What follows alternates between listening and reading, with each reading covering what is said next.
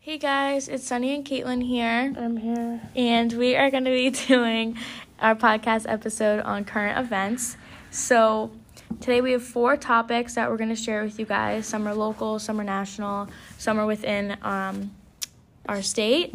So we have a lot of different topics. So our first one, we're going to jump right into it, is Pete Davidson is exactly what Kim Kardashian West needed after her divorce.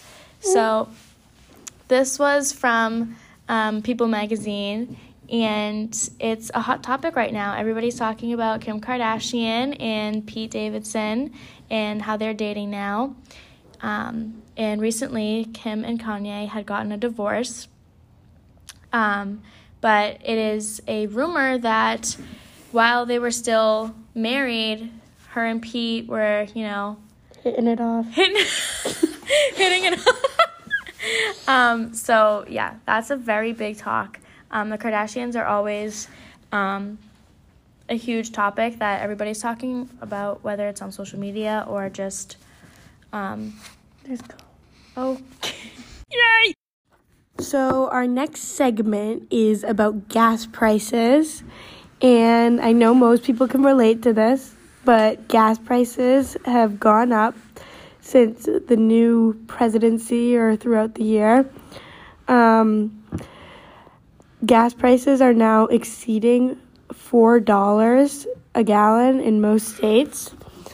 According to the article we read, it talks about how President Biden is trying to come up with a plan to lower gas prices.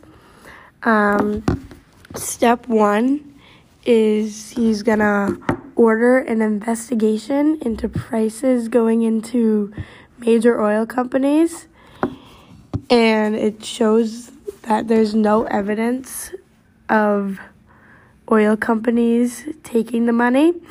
And step 2 is to release oil from the nation's reserve, even though 50 million barrels he recently decided to release only lasted about 2 days in the U.S. So basically the article talks about how his plan's not going to work and how we're all going to be broke because we have to pay like $50 for our gas every day. So yeah.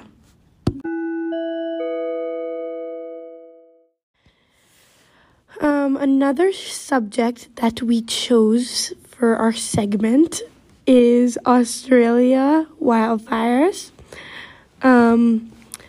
So basically, the climate change in Australia is driving the country's intense bushfires, and the Australian government scientists believe that the burned areas has increased by 800% on average in the last 20 years versus the decades before.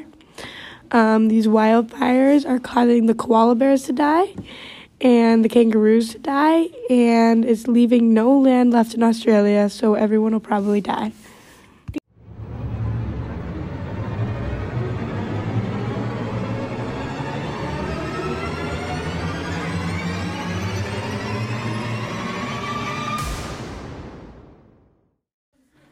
Alright guys, so our last and final topic is the 2021 Atlantic hurricane season in the U.S. So now the hurricane season is over, which it was like June, July, August. It ended in a period in which 8 storms smacked the U.S. coast.